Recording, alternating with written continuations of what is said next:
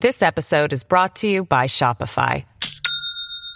Do you have a point of sale system you can trust, or is it a real POS? You need Shopify for retail. From accepting payments to managing inventory, Shopify POS has everything you need to sell in person. Go to shopify.com/system, all lowercase, to take your retail business to the next level today. That's shopify.com/system. Well, hello to the future from the stage of an Intelligence Squared U.S. debate held in Washington, D.C. in the earliest days of the administration of Donald J. Trump. I'm John Donvan, and in this debate, our proposition is give Trump a chance. And to those of you who are watching or listening to this debate after the fact, whether by days or by weeks or by months, know that this debate took place exactly 13 days into the Trump administration. 13 days that have seemed pretty wild to those of us who are here tonight, where a swearing in was followed by massive protests, followed by a temporary ban on travel from 7 predominantly Muslim countries, followed by demonstrations at airports, followed by an attorney general being fired after defying an executive order, followed by Democratic senators boycotting part of the process for confirming Trump's cabinet nominees.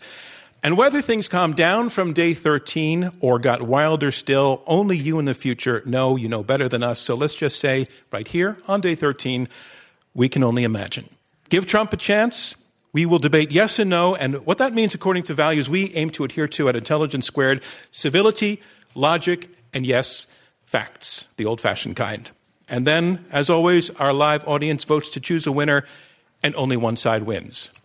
Our motion is this: give Trump a chance. We have 4 debaters, 2 against 2, arguing for and against the motion. Let's meet them first, starting with Clive Crook. Hi, Clive. So you are a Bloomberg View columnist. You write about economics and finance and politics. Not a Trump supporter. You were not a Trump supporter, though you're arguing that side. You wrote that you could never vote for him, but that you want to give him a chance. Exactly. What do you mean by that? Well, I think he's owed a chance. That's what I'm going to be arguing. I'm not enthusiastic, far from enthusiastic. I'm a pessimist about Trump, but he's owed a chance. Okay. That's the system. That's what democracy means. We'll be looking forward to how you make that argument. And tell us, please, who your partner is. Gail Trotter. Ladies and gentlemen, Gail Trotter. Hi, Gail. Hi, John. Welcome to Intelligence Squared. Gail, you are a columnist, a political analyst, an attorney, a full-throated Donald Trump supporter.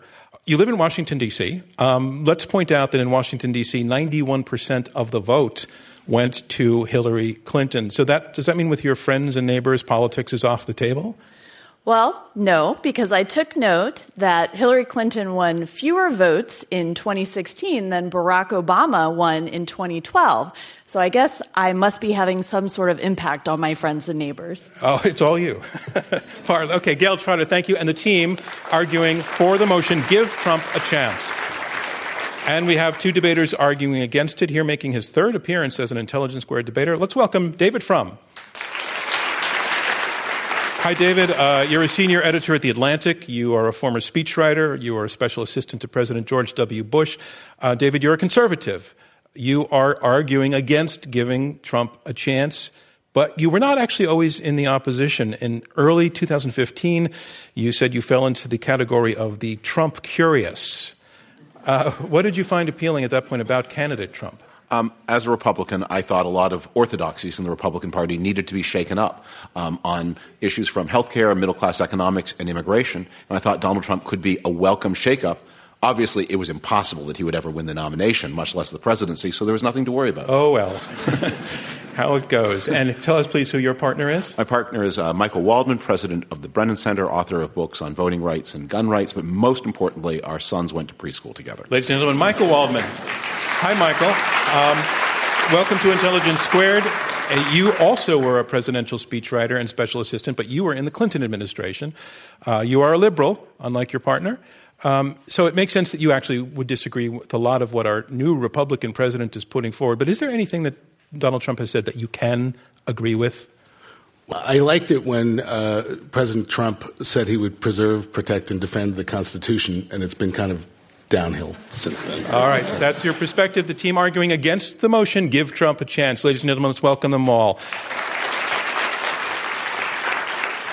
We go in 3 rounds. Round 1, opening statements by each debater in turn. Up first for the motion, Give Trump a Chance, Gayle Trotter, a columnist, political analyst, and attorney. Ladies and gentlemen, Gayle Trotter. The question is not, do you like Trump? The question we consider tonight is whether to give Trump a chance. Barack Obama insisted on getting a chance as a newly elected president. Elections have consequences, he said. I won. Giving Trump a chance simply means that we acknowledge what President Obama himself said, that elections have consequences, Trump won, and we can and we should be clear-eyed and realistic about the fact that Donald Trump is president. Giving Trump a chance does not mean endorsing his stylistic approach or approving his policy initiatives. Giving Trump a chance does not necessarily mean that you want his policies to succeed. Giving Trump a chance simply means that you're open-minded enough to allow the new administration to do its job and to succeed or fail on its own terms. Ironically, the failure to give Trump a chance has largely fueled his success. Adversarial media, overhyped predictions of calamity, reflexive comparisons to autocracy, dictatorship, Watergate, Nazi Germany, these over-the-top criticisms detract from the credibility of his critics, and they reinforce Trump's popularity with those who elected him. Now, Donald Trump has upended the established order of politics, media, and culture in America. I would say he poses an existential threat to the media and government's coziness. Where we had previously selected presidents from the ranks of the political elite, the voters decided to choose from outside of those ranks. In essence, Trump's election stands as a rebuke to the political class. I'm not enthralled with everything that escapes President Trump's lips. Yet I, like the millions who voted for him, became a supporter because of 3 reasons: his experience, some of his personal characteristics, and his policy positions. President Trump has the experience of a successful businessman with a large part of his success based in the United States. He is not a politician and has never before been elected to political office. Just let that sink in. He has never held elected office before being elected as our president. President Trump's personal characteristics appeal to me. He is patriotic. He is plain-spoken. No one would accuse him of being politically correct. He is empathetic to struggling Americans, especially to military families. Trump has clear views. He's a family man. He has thick skin. He does not mind criticism, and he punches back twice as hard. Trump understands how to build a leadership team. He is project-oriented. He's 70 years old. He's not focused on enriching himself. He's not made a lifetime of saying one thing and doing something else. He isn't using the government to enrich himself and his family. He desegregated his club in Florida. He has advanced women in his businesses. Trump is not a committed Republican, and that appeals to us, those of us who are fed up with establishment Republicans who run on conservative principles to get elected, and then once they come to the swamp of D.C., they abandon all of those principles. Trump is not bound by ideological consistency, right? Instead, he asks, what will work? Gayle Trotter, I'm sorry, your time is up. Thank you very much. Thank you. Our motion is Give Trump a Chance, and here is our next debater. He will be speaking against the motion, David Frum, a senior editor at The Atlantic and former speechwriter and special assistant to President George W. Bush. Ladies and gentlemen, David Frum. Tonight's proposition is one to which it would seem impossible to say no. It appeals to the fair-mindedness in all of us. We want to give everyone a chance. But the core premise is that the things we need to know about Donald Trump lie in the future and not in the past. That we do not yet have sufficient information to form a judgment. But we do. We know enough to know what to prepare for. And the action of asking you to withhold your judgment is an action that asks you to waste time in uncertainty when it is time to act to stormproof the Republic and the Constitution against the most dangerous occupant of the office in American history. Donald Trump lies a lot But to give him credit, he never lies about himself. He has shown the country who he is and what he stands for and what he will do. We know that he has already decided to run the least ethical and transparent administration in the modern history of the presidency. He has already decided you will not see his tax returns. He has already decided that he will not put his assets in a blind trust, and he will not separate himself from his business interests. He has already decided that people who want access to the Trump family will get it if they pay. He has already violated his first pledge to separate his sons from his business. They are mingling with senators. So we know that. It will be unethical. That's a fact. You know that now. The second thing we know is that Donald Trump intends to run an administration that will attack fundamental American liberties. Gail Trotter said it best. Donald Trump does pose an existential threat to what she called the media and what I would call the free media. He rejects the very concept of such a thing. The reason he, and not only he, but those around him, lie so much about everything, about documentable facts, about how many people are in the Washington Mall, the reason he tells these lies, partly is for its own ego, but partly it is to discredit the very concept of truth. And that is the foundation, as Gerald Ford said. Truth is the fundamental proposition on which democracy rests. We have already seen his attempt to create a state media in all but name, with his preferential treatment of not only Fox, but Breitbart and InfoWars Next, which is soon to be accredited in the White House briefing room. Most importantly, from my point of view, because I do speak as a Republican and as a conservative, we have already seen, it is already a fact, that he represents the gravest challenge to the Western security system of any occupant of this office. He has already said that he may or may not honor America's commitment to its NATO allies under Article 5.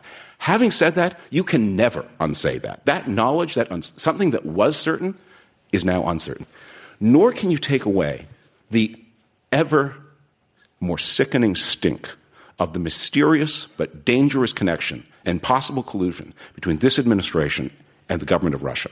We understand that something is terribly wrong, and we know this administration will not allow us to get to the bottom of it. The call now is not to ponder or to deliberate or to wait on events.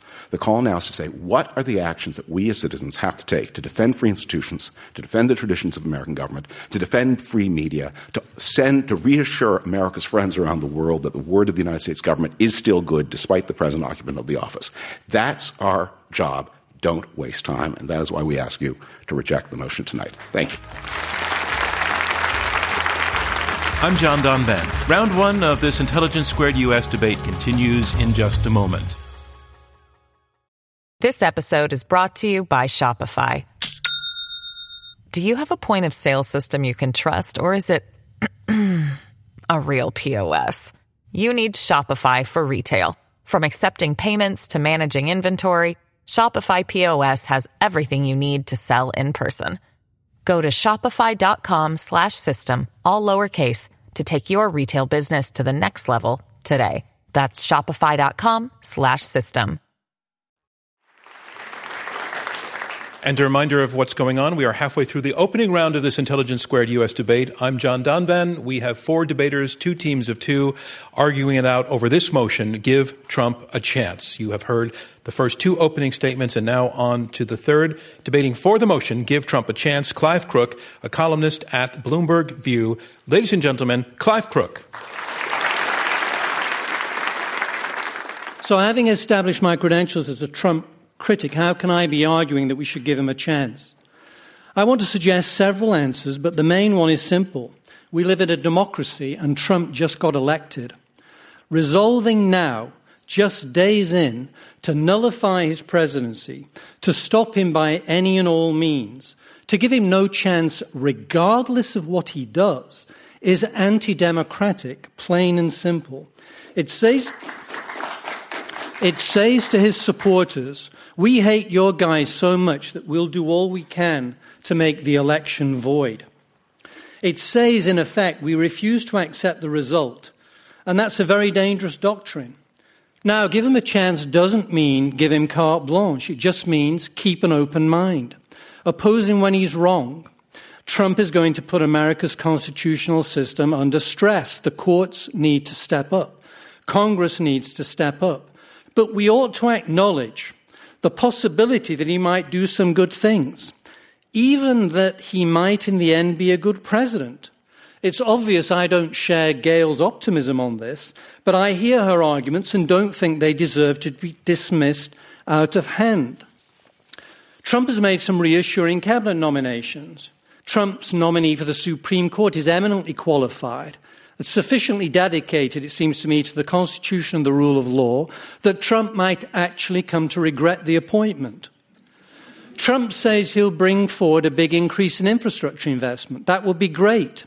He says he'll force drug prices down by negotiating forcefully with the pharmaceutical companies. Again, that's something Democrats have long proposed.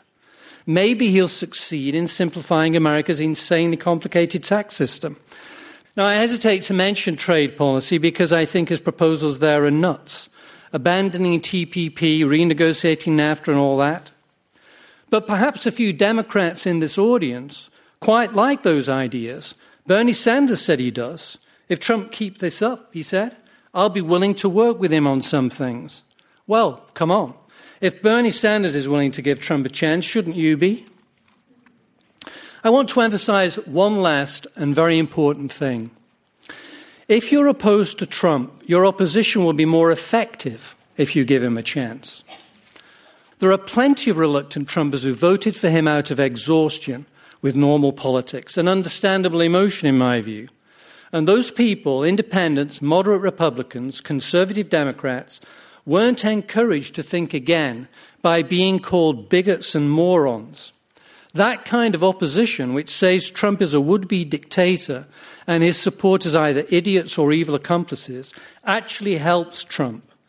This cannot be overstated. Trump is a brilliant manipulator of reflexive outrage. He provokes it, he thrives on it. So give him a chance, not least as a gesture of respect to the 40-odd% of voters who backed him. Give him a chance not to ease his path going forward, but to do just the opposite, to give his supporters space to have second thoughts. In a democracy, that's how you win the argument. Thank you, Clive Crook. And our argument here, the motion, give Trump a chance. And here to make the final opening statement, and it will be against the motion, Michael Waldman. He is president of the Brennan Center for Justice and a former speechwriter and special assistant to President Bill Clinton. Here's Michael Waldman. This is not a normal presidency, and this is no ordinary time. As you know, David Frum and I come to this through different paths. He is a proud conservative. I'm a proud progressive. But we both believe, and I think millions of Americans passionately believe, that we need to stand up to the potential abuse, to the potential threats to the Constitution, to the potential extremism of this administration and this president. The fabric of our democracy is stretched thin in some very basic ways. So give him a chance. I mean, in a sense, I would say we've already given him a chance. So put aside the ugly, divisive campaign. Please put it aside. Put aside the fact, as David said, that a hostile foreign power intervened in our election to help elect Donald Trump. Put aside the fact that he entered office the least popular president since the invention of polls, having, among other things, lost the popular vote. Put all that aside. Let's only look at what he's actually done since being sworn in. No president in a century has installed an administration this extreme. A chief strategist who previously ran a white nationalist website. A national security advisor who peddles conspiracy theories and who said Islam is, quote, a cancer. An attorney general nominee so far on the fringe that the Senate, controlled by the Republican Party, rejected Jeff Sessions for a judgeship because of racial insensitivity. Just days in, the President of the United States, who swore to uphold the Constitution, started peddling the nonsensical argument that there were 3 million illegal votes in this country. This is not some random guy on the internet. This is the President of the United States. And no president in the beginning of his administration has provoked a constitutional crisis 1 week in. We all know, because we've been living through it, that the president's hastily drafted executive order banning travel from 7 Muslim-majority countries has provoked a crisis in so many different ways. The order was a travesty. It was basically a tweet turned into an executive order. 4 federal judges blocked it 1 week in. He had to fire the acting Attorney General of the United States, who properly and correctly pointed out that the law was illegal 1 week in. There are so many things to be concerned about. It is the case that Clive has written eloquently about what a fiasco the president has made of his first 10 days in office. I will only say that given the things you've said, I want to tell you that we welcome refugees. We're happy to have you come over to our side. That's the spirit we need. In the last day, the president has backed off on his pledge to do something about drug prices. For all those reasons, we say stand up, take advantage of our role in a democracy as citizens, say no to abuse, and do not give President Trump an untrammeled chance to trash our institutions or our constitutions or the law. Thank you, Michael Waldman. And that, again, is the motion. Give Trump a chance. And this concludes round 1 of this Intelligence Squared U.S. debate. Now we move on to round 2. And in round 2, it's less structured. The debaters can address one another directly as they take questions from me and from you in our live audience. But to lay out where we are, we have 2 debaters, Gayle Trotter and Clive Crook, arguing that we should give Trump a chance. Basic argument being that it's the matter of fairness, that this is a democracy. He won. He won according to the rules. He won with the votes of people who want him to be a disruptor, and that's exactly what he is doing.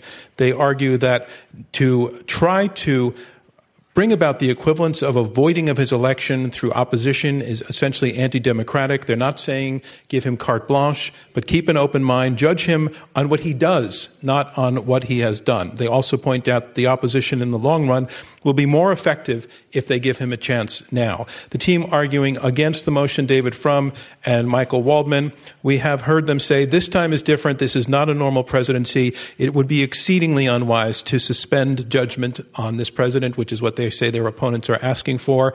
They talk about how we already know that Trump has crossed too many lines ethically, and in terms of his challenges, they say, to the nation's security, to the Constitution, to a free press. We already know enough to be able to make the decision that he's been given his chance, and he has blown it. Those, I think, are basically the dividing lines between the 2 sides. And the first question I want to put to the side arguing in support of the motion, and I'll take it to Gayle Trotter, is your opponent's basic argument that the litany of sins that they lay out, that they say that Donald Trump has already committed, are of such breadth and depth that they are already disqualifying, that he's had his chance, essentially. What's your response to that, Gayle?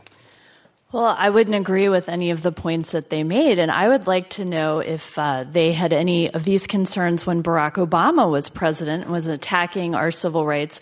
Can I stop a second and jump in, because the question is giving him a chance. So I want to repeat the question. I think he's putting out there that it's the fabric of our culture is being torn apart because this president is different. Yes, so I think my response goes to the very core of their argument, because if they're saying he's different, they have to prove that he's different than the other presidents. Okay, fair enough point. Let's take that to David Frum. The core argument, here's the core argument on the other side. They allow that there is, at some point before voting day 2020, where you're allowed to conclude that Donald Trump is dangerous. Is it 2 weeks out? 3 weeks out? How much stealing is too much? How many attacks on a free press are one attack on the free press too many? And how many allies are you allowed to betray? And how many trade arrangements are you allowed to blow up before we say you're an attack on global leadership? And our argument would be, you already know all of those things. Now, if Gayle approves of what Donald Trump has done, God bless her. It's a free country still. Let her approve. But do not ask us not to know what we know. That is what the affirmative side asks, not to know what you already know. Clive Crook, please. What I want to know from you is what purpose is served by resolving and agreeing not to give him a chance. Think about the message that sends to the people who voted for him and ask whether it's likely to impress them. Ask whether it's likely to persuade them to change their minds, which is what you should be aiming to do. Michael Waldman. The question is, will those voters be benefited by policies that cast aside the promises that were made to them or that hurt them? I think we all know that the frenetic activity that, as Gail said, burst through the established relationships, burst through the way things are done, the magnitude of what is being attempted compels that checks and balances be called into effect. Gail Trotter. I just am still not understanding the fundamental difference that you're saying that this president represents, because it seems like you're saying, well, his voters are too dumb, just like Clive said, to understand that his policies are going to hurt him. And I think that is so disrespectful to his voters who resent being told that the person that they supported should not even be given a chance. David Frum. The practical effect of the give them a chance question. Here's a practical question before us. Shall we have an independent commission with subpoena power to find out what the Russians did in the American election? Yes or no? Give him a chance question says you will not know that. We need to know whether this president is right now actively taking bribes from all over the planet. We need to know that now. It's going on, I believe, now. We need to know whether that's true. Because he will not disclose it voluntarily. He's already told you that. You know that now. David, I want to give the floor to Clive Crook. This is simply preposterous. The idea that to say give him a chance means we turn off the checks and balances. Neither has suggested that for 1 second. I pressed exactly the opposite point. We need the checks and balances, and with a president like Trump, we need them more than we've ever needed them before. So by all means, the checks and balances are there for a reason. Use them. Well, again, there should be utter vigilance by the press, which is under assault, by the courts, which have already begun to reject his first major actual initiative that he did, the executive order, by the Congress, where I'm very pleased that Republicans have begun to wake up as well as Democrats, and by the millions of people who fled into the streets to protest what they see as unconstitutional and norm-breaking actions in his first week. To me, that means, of course he's president, but we shouldn't give him a chance. We should be on guard and stand up for the Constitution while we have a chance. Let me bring it to Gail Trotter to respond, and then I want to move on to a slightly different topic. Gail Trotter to respond. It seems inconsistent. David wrote this very long tome on how to build an autocracy, in which he says, essentially, that Donald Trump is the second coming of Hitler, but he's not good enough to be Hitler because fascism fetishes hardihood, sacrifice, and struggle, concepts not often associated with Trump. And I think it's so ironic that someone would criticize Donald Trump for making enemies of our allies, using outrage and exaggerated language, and to sit there and call Donald Trump a fascist and the second coming of Hitler is an outrageous accusation. Let's let David Frum respond. You wrote this piece. And it said exactly the opposite to what Gail Trotter just said. It very explicitly says that the threat of authoritarianism in the modern world, and we live in a period of de-democratization, there are fewer democracies in the world today than there were in 2005, is going to be nothing like the totalitarian era of the 1930s and 1940s. But the risks are real, as people in other de-democratizing countries, like the Philippines, like Hungary, like Poland, like South Africa, can tell you. They know what Donald Trump is. They have seen it before. Donald Trump does not want to fight Democrats. Barack Obama is 20 points more popular than he is. He wants to fight the media. But the media is indispensable to the functioning of a free society. And a president who hates them and wants to shut them down, that is a dangerous president. Let's take the example of the press, because in fact his aide, Steve Bannon, has described the press as the enemy. It seems that he wants the press to be the enemy. It does seem the argument can be made that there's a campaign there to discredit the free press by calling it a partisan press. Understandable why a lot of people think the press is partisan. Nevertheless, its role traditionally has been to be adversarial. So your opponents are saying that that's one example of where Trump has already committed an unpardonable sin. Pardonable gets all legal. Unforgivable sin. Well, but are you seriously contending that the American press is intimidated by Trump? I mean, for heaven's sake, get real. Pick up the New York Times, pick up the Washington Post. The press is doing its job. There is a threat to the free press. Thank goodness it has not succeeded yet. You have the new president during the campaign saying, let's change the libel laws. You have the new president saying during the campaign, let's use antitrust and regulatory enforcement to crack down on the media companies that are giving me trouble. We just learned that the inspector generals of the agencies, these are the independent people who go from administration to administration and dig into corruption, dig into the kind of self-dealing that we've heard about, that the Trump transition asked them all to get ready to be fired. When the government, not just some reality star, but the government lies and lies and lies, that is itself a threat to the press. And it was astonishing how many lies we heard in the first week. We need to think very seriously about what the word press means in the social media age. And let me give you a concrete example of one way Donald Trump has already changed the press. 2 weeks before the election, Twitter suspended the accounts of a number of people they regarded as racist provocateurs. I heard from people in the Trump campaign how outraged the Trump campaign people were and how because some of these people were quite close to the Trump campaign, and they were thinking about what they could do. Should there be antitrust actions or some other measures? Shortly after the election, Donald Trump had a meeting with tech executives. Twitter was pointedly not included. Donald Trump's favorite social media platform. All the accounts were immediately reinstated and given a check mark. Now, if Donald Trump told the New York Times or the Washington Post, that columnist you fired, I like him, put him back on your page, we would all understand, if you don't, there will be consequences. That happened to Twitter. Twitter was forced to publish, again, people it did not want to, under pressure and threat from an administration. That is reaching into and changing the nature of the media as it exists in the 21st century. And I'd have to disagree with that, because a lot of times the information that people try to get out on social media is blocked or lowered, or, people are banned from Twitter because they have unpopular views. And so, even if you don't agree with any of Donald Trump's policies, the fact that he would be able to speak out for people to have the platform, to have the ability to have the same access to stand on a soapbox and say what they want to say, that's a good thing, and we all should support that. I'm John Donvan. Questions from the audience and the results of tonight's debate still to come on Intelligence Squared US. I want to remind you that we are in the question and answer section of this Intelligence Squared US debate. I'm John Donvan, your moderator. We have 4 debaters, 2 teams of 2, debating this motion, Give Trump a Chance. Okay, questions?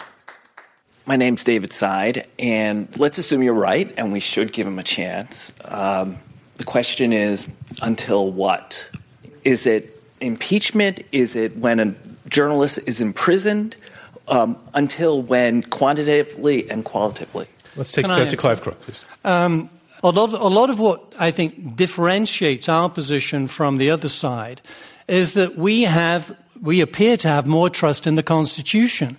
I believe in these checks and balances. I think American democracy is strong. I think the press is uncowed. I mean, the civil service is resisting. Judges are ruling against him.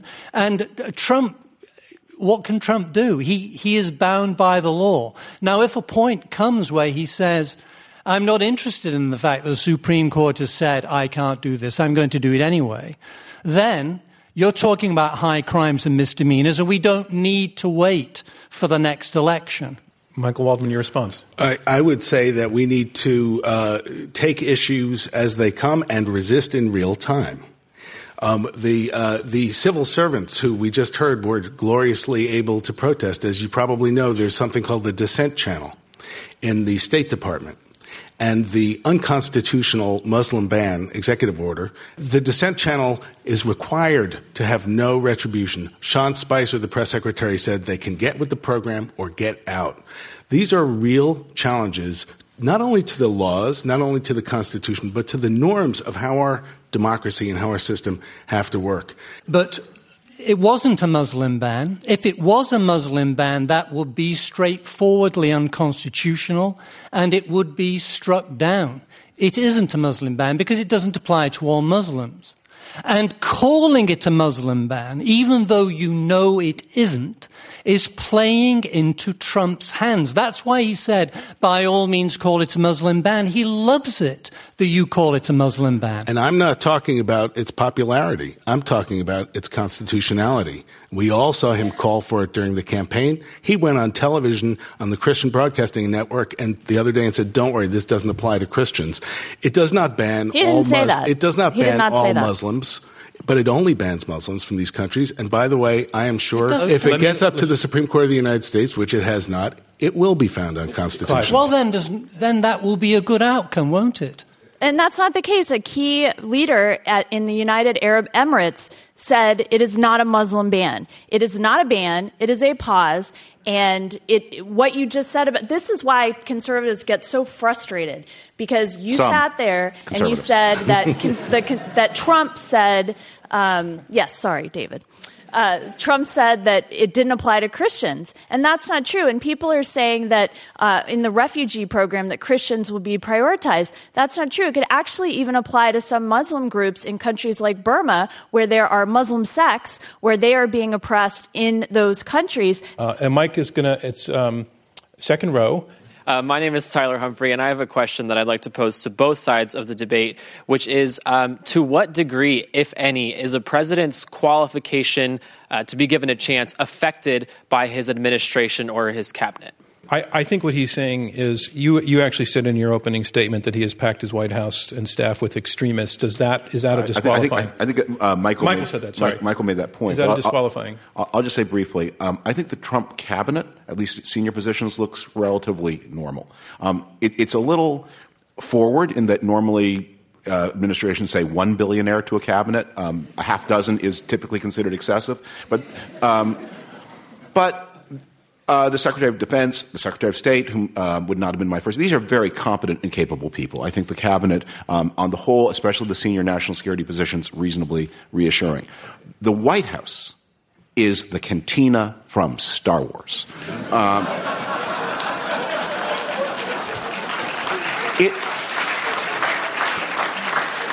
It's as if the interview question is, do the people you know tell you whatever else you do, you should never work in government?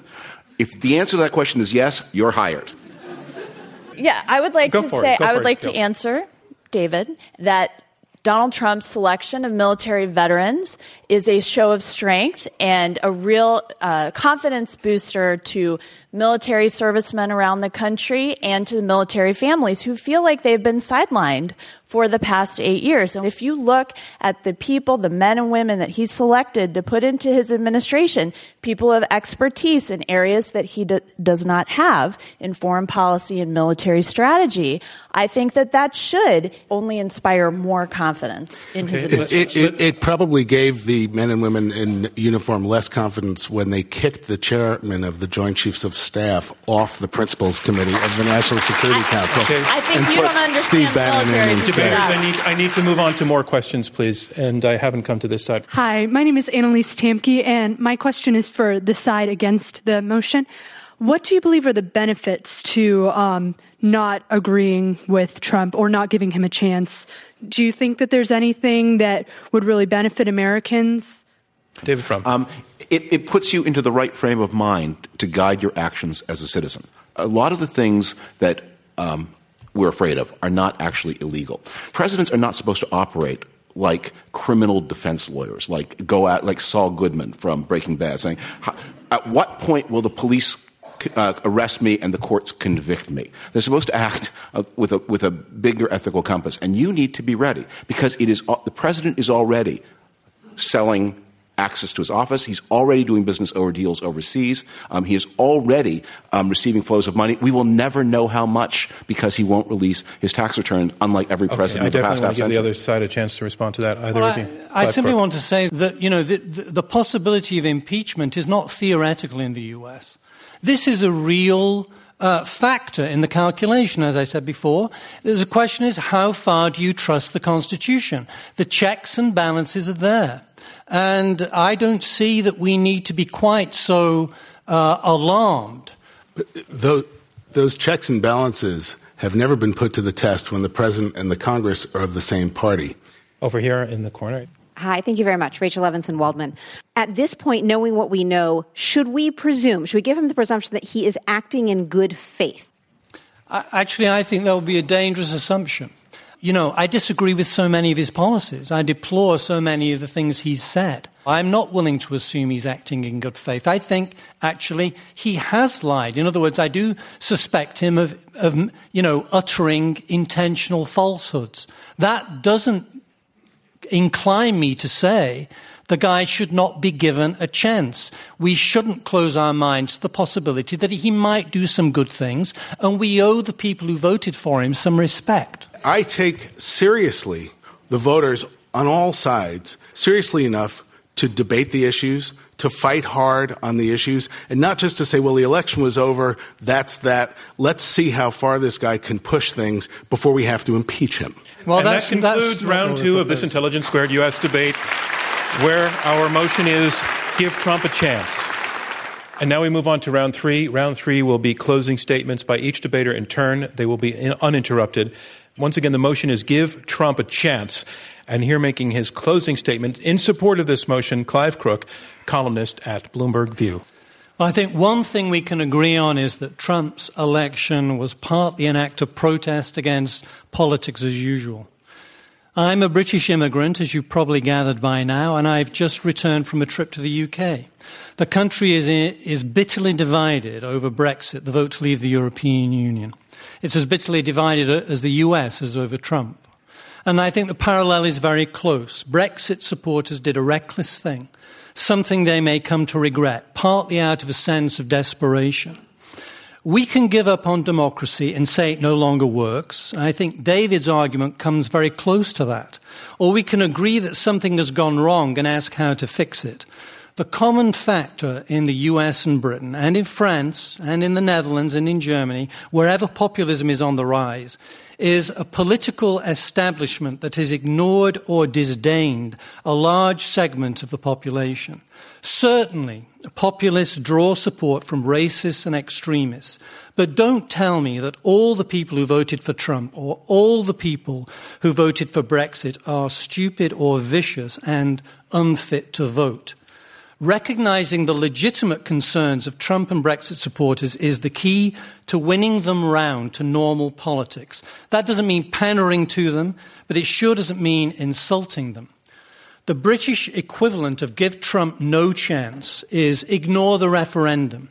And I think we're seeing exactly the same dynamic play out. In each case, the more that argument is pressed, the more resentful that half or close to half of the population will become, and the happier Trump and his friend Nigel Farage will be.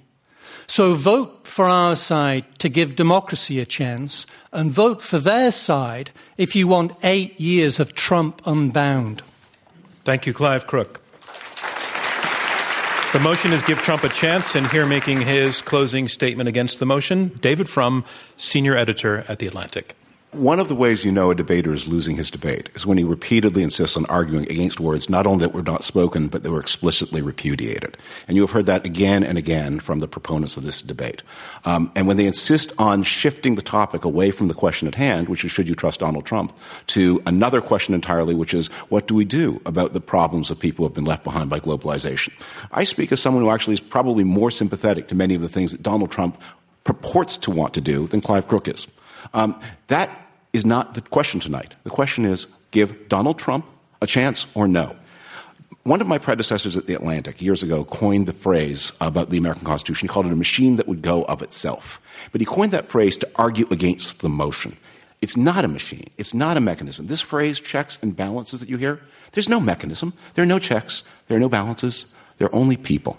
There are only people meeting their responsibilities as citizens or failing to meet their responsibilities as citizens. People viewing with a watchful eye, using their judgment, reading media critically, or people believing lies and being misled by lies and turning on institutions that are crucial to a free society like a free press. The proponents of this debate again and again are urging you not to know what you already know, not to take action based on that knowledge, not to be a citizen, to be a passive consumer, as to wait until the president has committed a high crime and misdemeanor, then you may act Until then, stay home, watch the Kardashians, leave the power to the powerful. We reject that idea. Be citizens now, before it is dangerous. When you have warning, when you understand the risks at hand, be citizens now. And I therefore reject the motion, but more importantly, act vigilantly and, of course, peacefully and legally to keep this president under control and to make sure that the Constitution you bequeath has received as little damage as possible as compared to the Constitution you inherited. Thank you, David Frum. The motion again, give Trump a chance. And here making her closing statement in support of the motion, Gayle Trotter, columnist, political analyst, and attorney. I last stood on this stage exactly 4 years ago to this day. I found myself here to participate in a nationally televised CNN town hall discussion hosted by Anderson Cooper.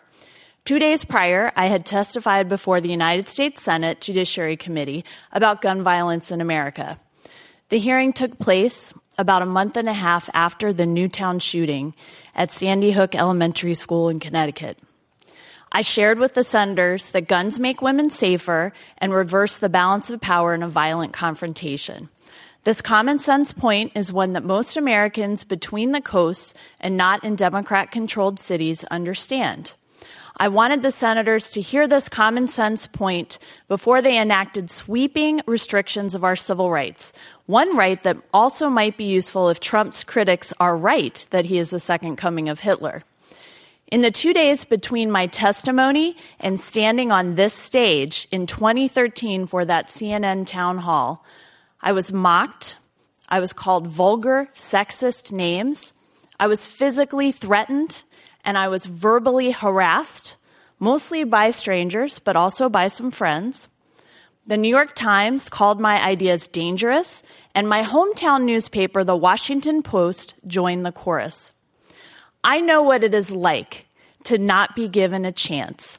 When you stick your neck out because you believe in America and our highest ideals and our precious rights, it's not pleasant, it's not comfortable, and it's not safe. Perhaps that very personal experience makes me particularly willing to ask you to give President Trump a chance. He is our president. Let him succeed or fail on his own terms. Thank you. Thank you, Gayle Trotter.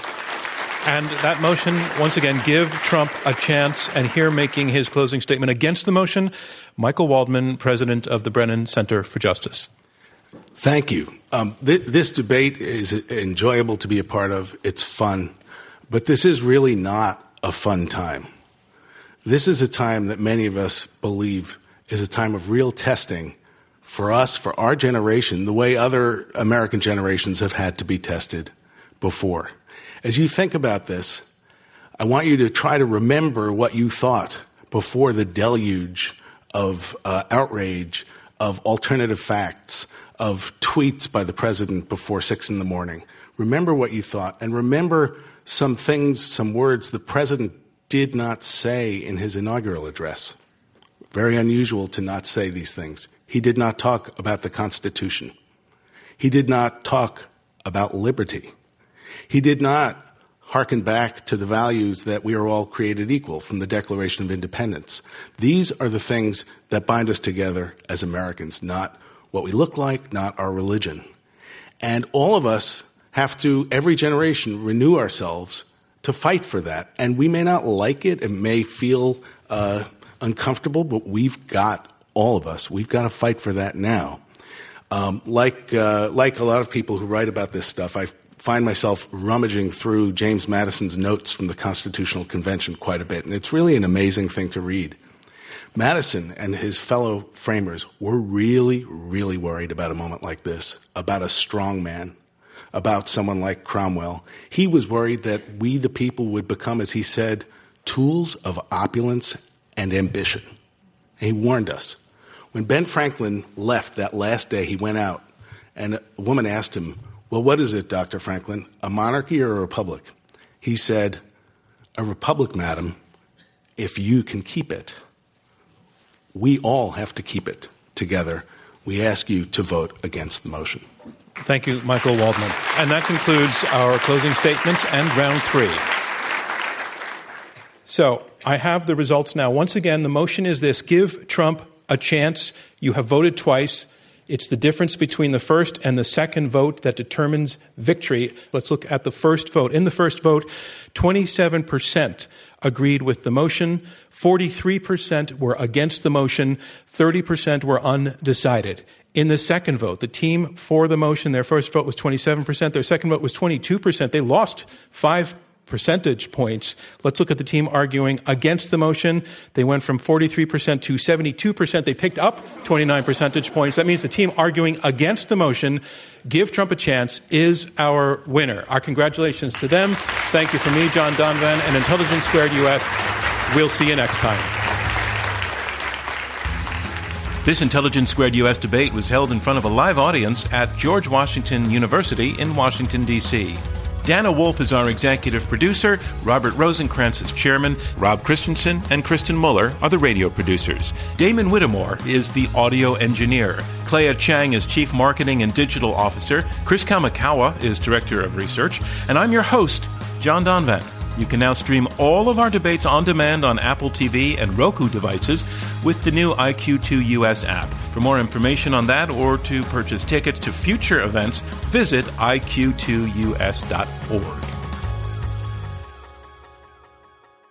These debates are made possible by generous contributions from listeners like you and with support from the Connor Davis Family Foundation, David A. Coulter, Robert Epstein, Thomas Campbell Jackson, Christopher W. Johnson Charitable Trust, Ilona Namath and Alan Quasha, George L. Orstrom Jr. Foundation, Jerry Orstrom, Dr. Kelly Posner Gerstenhaber, the Rosencrantz Foundation, the Mortimer D. Sackler Foundation, the Paul E. Singer Foundation, and Edward Stern and Stephanie Ryan.